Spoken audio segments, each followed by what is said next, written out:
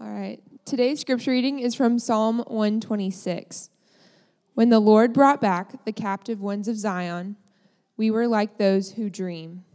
Then our mouth was filled with laughter, and our tongue with joyful shouting. Then they said among the nations, the Lord has done great things for them. The Lord has done great things for us. We are glad. Restore our captivity, O Lord, as the streams in the south. Those who sow in tears shall reap with joyful shouting. He who goes to and fro weeping, carrying his bag of seed, shall indeed come again with shout of joy, bringing his sheaves with him.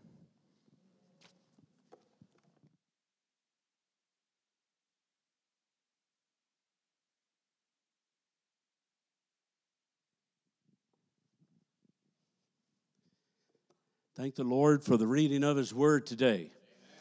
What a joy it is for Becky and I to get to be back at Carlton Landing Community Church. This is one of our favorite places on earth, and it's because of people like you. This is my second time to preach here in the new building, but the first time for my wife to worship here, and we both say the same thing today when we look around.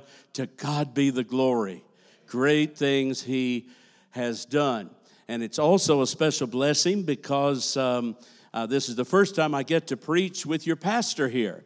And I know you're enjoying coming up on 1 year around Labor Day, Pastor Cole and Miss Laura and the precious one and the Easter baby. And it's just a high honor to come alongside of the pastor and to preach the word today. If you are visiting here today, and really nobody visits, you're a visitor when you come to Carlton Landing Community Church, you're just a part of the congregation, but if you're here for the first time, please come back and hear the pastor. Amen.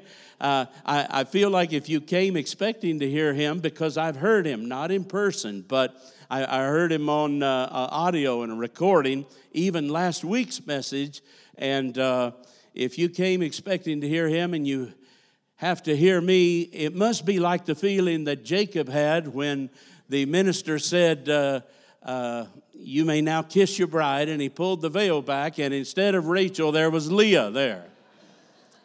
But I read the rest of the story, and it said, but Jacob worked 7 more years, and it seemed like it's but a few days because of the great love he had for Rachel. So I hope it's the great love you have for the Lord's word that has brought you here.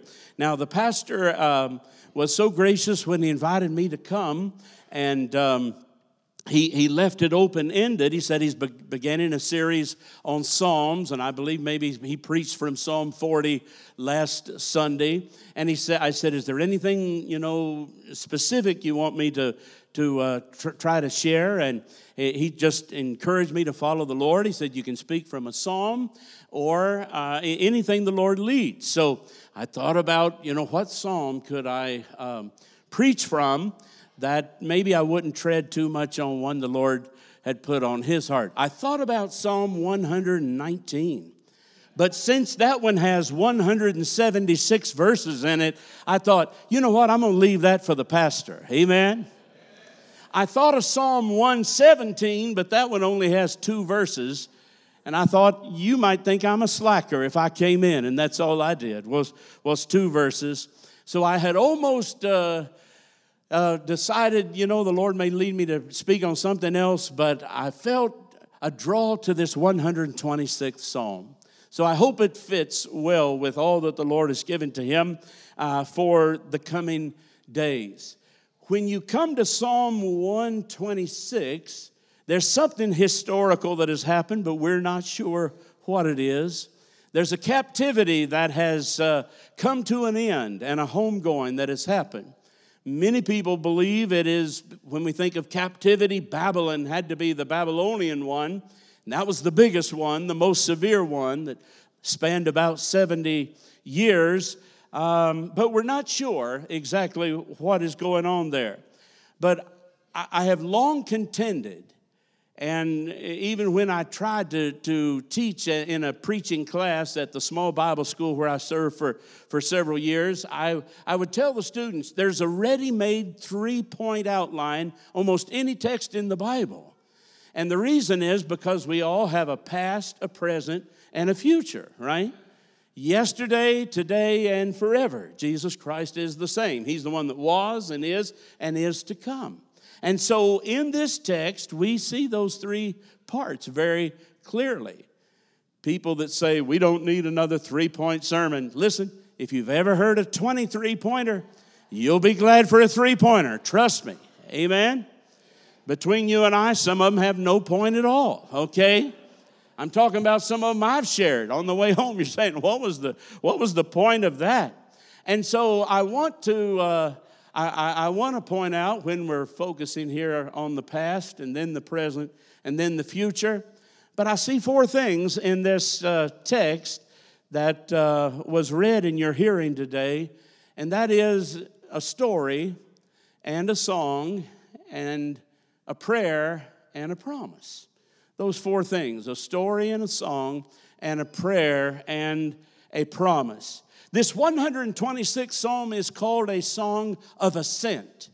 And it is called that because evidently it was one of a cluster of psalms that are included in God's Word that were sung when the children of Israel would march towards Zion, or would they make their way towards Jerusalem. They would sing while they approached that city. And it was always a triumphant thing going up to Jerusalem. It doesn't matter what part of Israel you were in. If you go to Jerusalem, you go up. Now you say, how does that happen? Even in the parable where the certain man, was going up to Jerusalem from Jericho. Jericho is north, and yet Jerusalem is south, but you go up to Jerusalem. Do you ever listen to people sometime and they get their directions mixed up, and people talk about, well, we got to go up to Texas next week. I probably shouldn't correct them all, but sometimes I take great pride in saying, listen, if you're in Oklahoma and you go to Texas, you don't go up. It's always going down to Texas, right? But then there might be some Kansas people nearby and say, yeah, but you got to go up to Kansas. But there's something higher than Kansas. How can that be? If wherever you are in the country, you go up to Jerusalem, because that observation is not talking about geography, it's talking about topography. Jerusalem is the highest place above sea level in the nation of Israel, and I'll just throw this in as maybe the best side note you've ever heard. When Paul said to Agrippa in the book of Acts, he said, this thing was not done in a corner. Isn't it fitting, not just ironic, but fitting that our Lord Jesus, when he purchased salvation for every human being and for our redemption, he did it in Jerusalem, in the highest place, on a hill. This thing wasn't done in the shadows or a back room somewhere, but in broad daylight. In the highest place, if I be lifted up from the earth, I will draw all men unto me. So this is the Song of Ascent. I know, I think the last time I preached for the pastor here, maybe you were on the trip to the Holy Land. Did anybody else go on the Holy Land trip somebody? All right. And I don't know how it was for you, but most of the time when people travel there, and I've only been once myself, but I was told most of the time you save Jerusalem to the end of the trip. And there's excitement, and there's anticipation, and there's all kinds of a longing. I remember being on the bus, and we had a wonderful tour guide. And you know what he said to him? He was a fine Jewish man. He knew the scriptures so well. One young man in our group, he said, I think he's a believer. I think he's a believer in Christ. And anyway, somebody said, well, just ask him. And so he went up and he said, Ami, he said, do you believe Jesus is the Messiah? And I'll never forget the answer the guide gave. He said, if he comes back, I believe he's the Messiah, okay? If he's the one that returns. But Ami told us, he said, as many times as I've taken a tour and a group on, he's done this for many years. He said, I still get excited when we get close to Jerusalem. My heart beats a little faster, and there's something about it when you come through a dark tunnel and all of a sudden you emerge on the other side and you're there in the city. So what's going on with this psalm, okay? I said we don't know if it's Babylonian captivity. If you think it's linked with the next psalm, 127, that one's talking about the same thing, by the rivers of Babylon. There were a group during the captivity, the people were weeping because they remembered Zion and they had hung their harps on the willow tree. So maybe that's the captivity that's taking place. But verse 1 said, when the Lord turned again the captivity of Zion, we were like them that dream. This is the story that they have. Whoever this is talking about has been liberated from captivity. They've been set free, and they said, we are among the people, it feels like a dream. Have you ever felt the realization that God has been so good to you, what he did for you, what you used to be and now what you are since you gave your life to him? Have you ever asked yourself, am I dreaming? Is this really happening to me? Is this really true? My son sent me a story recently. It was written by Rick Riley, who I think has written for Sports Illustrated, and Riley's written some books on golf, and he has a new book out. Instead of talking about the pros, just everyday ordinary people. But he talked about a colonel, I believe it was a colonel, that fell behind enemy lines during the Vietnam War. And he was taken prisoner. And they tortured him. They put him in a cage, 6 feet by 7 feet, no windows, no lighting, and he stayed there for 4 years. He lost 75 pounds, obviously beaten, tortured, almost died. How could somebody make it mentally for 4 years in that kind of captivity? You know what he said he did? He somehow got a stick, and it had some length, but it wasn't a heavy stick. He couldn't use it. If you tried to hit someone with it, it would easily break. But he had the same routine every day. He dreamed, he imagined. He took himself back to Hattiesburg, Mississippi, and he played a round of golf every day. He got up in the morning, and he would go to the first hole, and it's a 400-yard par 4. He would hit the first shot, and he knows it's 250 yards. He would count out and measure, and he would walk in that tiny cage. He would walk the 250 yards till he got to where his ball was, and he hit the second shot. And so that took a good part of his day, playing 18 holes like that. Now, one good thing about that, you can shoot whatever score you want to, right? Okay, so he probably didn't have any bad days on the links, but he did that. And then after his round of golf, he pictured driving in his car back home. And he'd stop and drop off the cleaners, and he'd stop and get something at the bakery, and he would stop at the hardware store and a different one every day. And he just went over this over and over again for 4 years until he was released. And when he was released from prison, they had a big day for him in Hattiesburg, Mississippi, and a parade. And he said it didn't really hit him until he stood up in front of the crowd, and he could see the golf pro, and he could see the baker, and he could see the man at the hardware store, and he was overwhelmed. He couldn't even speak, but he said, I just want to thank you for saving my life. He said, you saved my life. Now think about that. I'd like to be able, if I could ask anything to that man, I would say to him, when you stood before that group in Hattiesburg, when you were driving in the car on the parade route, did you ever stop and think, is this really happening? Am I really here? Or is this just a dream? Oh, it's too good to be true, to be home. Can you imagine 70 years in Babylonian captivity? But all of a sudden you're free. Wow, What a story. We were like those that dreamed. And then in verse 2 and 3, we learn that they didn't just have a story, they had a song. Then our mouth was filled with laughter and our tongue with singing. And then said they among the heathen, the Lord has done great things for them.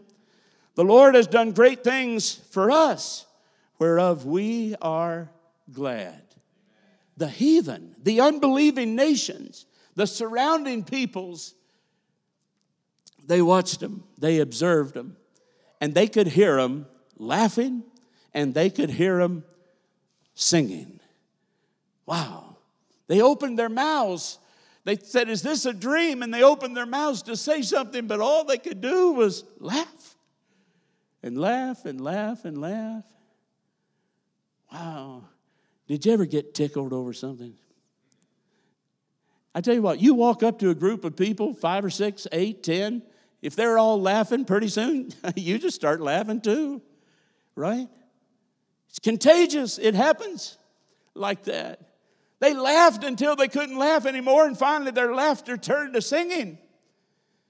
And when the heathen nations saw that, they saw them laughing, they heard them singing, they didn't think they were crazy. They didn't think they were mad. You know what it said? They said their God must have done something great for them.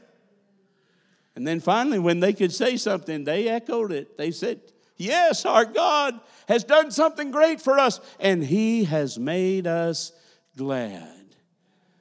I tell you what, as the redeemed people of God that have come out of the captivity of sin and bondage of all kinds, you and I, above all people, ought to be the happiest people on the earth. Where is the laughter? Where is the joy? Where is the singing? Where is the shouting? How did the narrative get flipped? How did we become so angry? How is it that the unbelieving world thinks we're the people of hate? Oh, God, help us to get our laugh back and our song back and our joy back that this world doesn't have.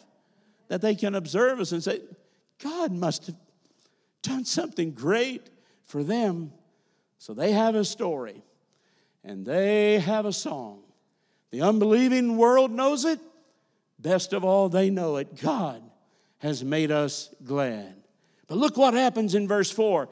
Turn again our captivity, O Lord, as the streams in the south.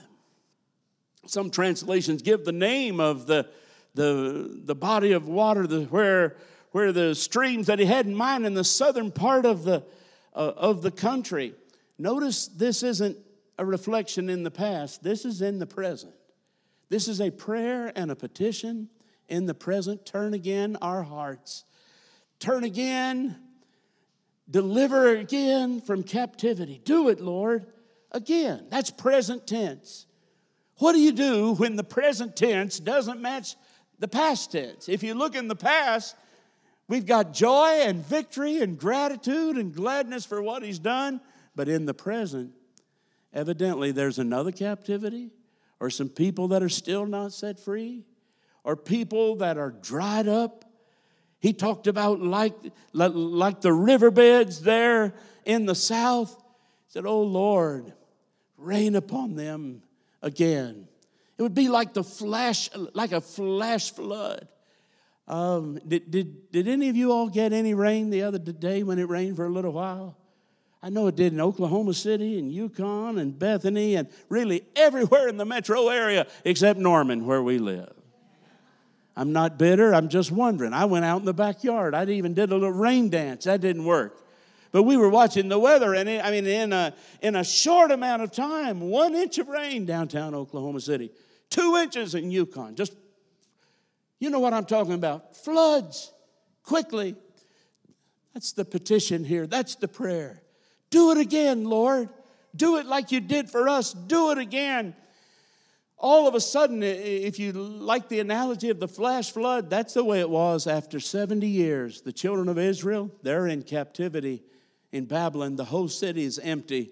But all of a sudden, people are flooding Jerusalem again. God's doing it again. And the prayer is, Lord, you did it once. Do it again. It's a key word, the word again. It's a faith building. Nothing builds faith as much as being able to look back to a past experience and recognize the greatness and the goodness of God. So they have a story, they have a song, they've got a prayer, and now comes the promise. And you'll have to look a long time in literature, secular or sacred, holy literature, to find a greater promise than this. They that sow in tears will reap in joy. And he that goes forth with weeping and bearing the precious seed in his bag shall doubtless come again with rejoicing, bringing his sheaves with him. They that sow in tears will reap in joy. Spurgeon pictured a sower sowing, and while he's dropping one seed at a time, the tears are also falling from his eyes. So he said, he drops a seed and he drops a tear. And he drops a seed and he drops a tear. Why would a sower be crying? There's any number of reasons why a sower would cry. All I know is the promise here, they that sow in tears are going to reap in joy. How many of you know tears are a language that God understands? When nothing else we say can get through, tears is a language that God speaks. You sow in tears, the promise is to reap in joy. What's the shortest verse in the Bible? We all know that. Jesus wept. When was that stated? That was at the tomb of Lazarus, right? That's when his dear friend had died, and said, "Where have you laid him?" And Mary and Martha took him out there, and Jesus wept. Jesus cried. People say, why did Jesus weep? I had students that would say, do you think he was weeping tears of joy in anticipation of what he was getting ready to do? Sounds like a reach to me. They said, is it tears of disappointment because they didn't have faith or something? And I think the text seems to indicate the reason that he wept. He looked on the left, and there was Mary, and he looked on the right, and there was Martha, and he saw their suffering, and he entered into them, into the empathy with them.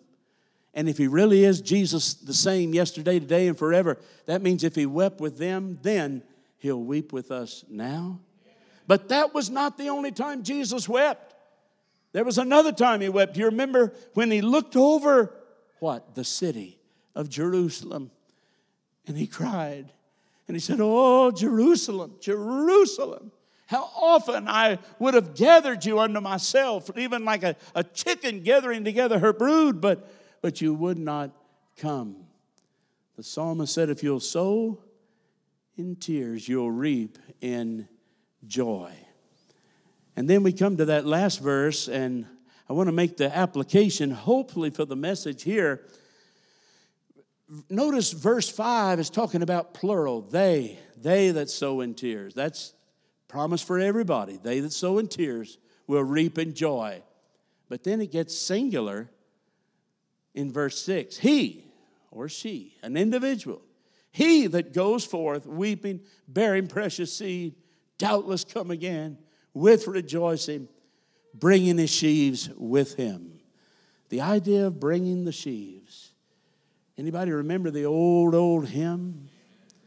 Do you remember when it first came out? I'm tricking you here because it was written in like 1850. So you probably don't remember when it topped the charts early there.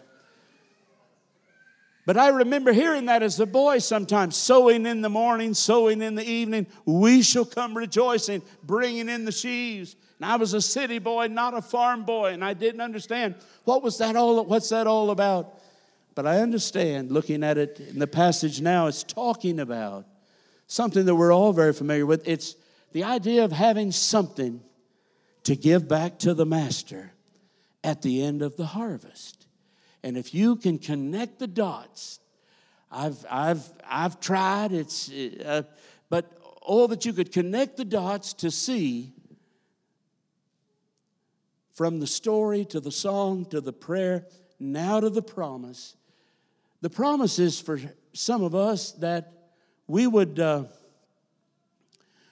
be able to rescue the lost, that we would be able to help open doors and set people that are captive free by introducing them to the Lord Jesus Christ. Think about this. Noel Shaw was the man that wrote that song, Bringing in the Sheaves. It was the most famous song that he wrote.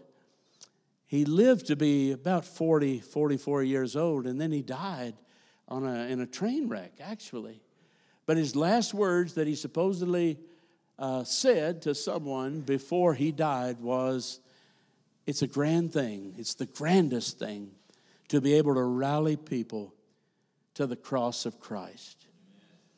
So this last verse is the soul winner's mantra, and I leave you with this thought and the application very much for every one of us. Just like the pastor last week in that great message from Psalm 40, he got to the end of it and he reminded us we all have a testimony, right? We have a testimony of what the Lord has done for us, and we must share it. So the 6 parts to that last verse, the soul winner is the one that goes. He said, he that goes, she that goes, go into all the world, preach the gospel to every creature. Go out into highways and hedges, compel them to come in. The soul winner is not the one that talks about going, thinks about going, plans on going. The soul winner is the one that goes. Jesus told a story one time. He said a father had 2 sons. He told them both to work in the field. One of them said that he would, but he didn't. The other one said that he wouldn't, but he did. He said, which one did the will of the Father? And the answer came back, it's the one that did it. Bottom line, final analysis, it's the one that goes. He that goes with weeping. And this is the tears that he just talked about in verse 5. You may not have tears always in your eyes, but there must always be tears in our heart for those who remain captive. But he said, if you'll go and you'll weep, weep for the lost, weep for the world and the condition. If you'll go and weep and bear the precious seed. I think in another parable in Luke 8:11, Jesus said the seed is the word of God. If you'll go and you'll weep and you'll scatter the seed, he said, doubtless, without a doubt, you'll come back. You know what that doubtless means? That means you can do this. I can do this. We can be a success at this. Paul said it this way. He said, I made all things to all men, that I might by all means save some. I thought sure he was going to say all. He said 3 alls. I thought he was going to say 4 alls. I made all things to all men that I might by all means save. But he didn't say all, but he said some. Because Paul knew we can't save everybody, but we can save somebody. And the fact that we can't save them all should not hinder us from striving to save some. If you'll go and weep and scatter the seed, without a doubt, you'll come again with rejoicing. I went looking one time for the happiest people in the Bible. I said, maybe 3 is a good number. Who's the 3 happiest people in the Bible? I found all 3 of them in the same chapter. It was a shepherd that found a sheep, and a woman that found her coin, and a father that welcomed back a prodigal son. They had more joy and happiness and rejoicing than anybody else. And that'll put the joy and rejoicing back for us too when we go on this mission. And then finally he said, bringing their sheaves with him. Must I go and empty-handed stand before the Lord with nothing to present to him? Don't you want to stand before him at the last day? Here's my sheaves. It's not going to impress the Lord. I really don't believe when I stand before him. He's not going to be impressed by my academic accomplishments, my degree or degrees, or what people call me, or places I've been, or where I've spoken. That's not going to impress him. What if the Lord says, who'd you bring with you? Wouldn't it be wonderful to say, Lord, here's Tom. I talked to him one day at the store, and he believed on you and trusted you, and he's been living for you ever since. Here's Karen. Here's Josh. Here's Emily. Lived on the street with them. They were the waitress, taxi driver, cousin, family member. Don't you want to have somebody, when you stand before him, say,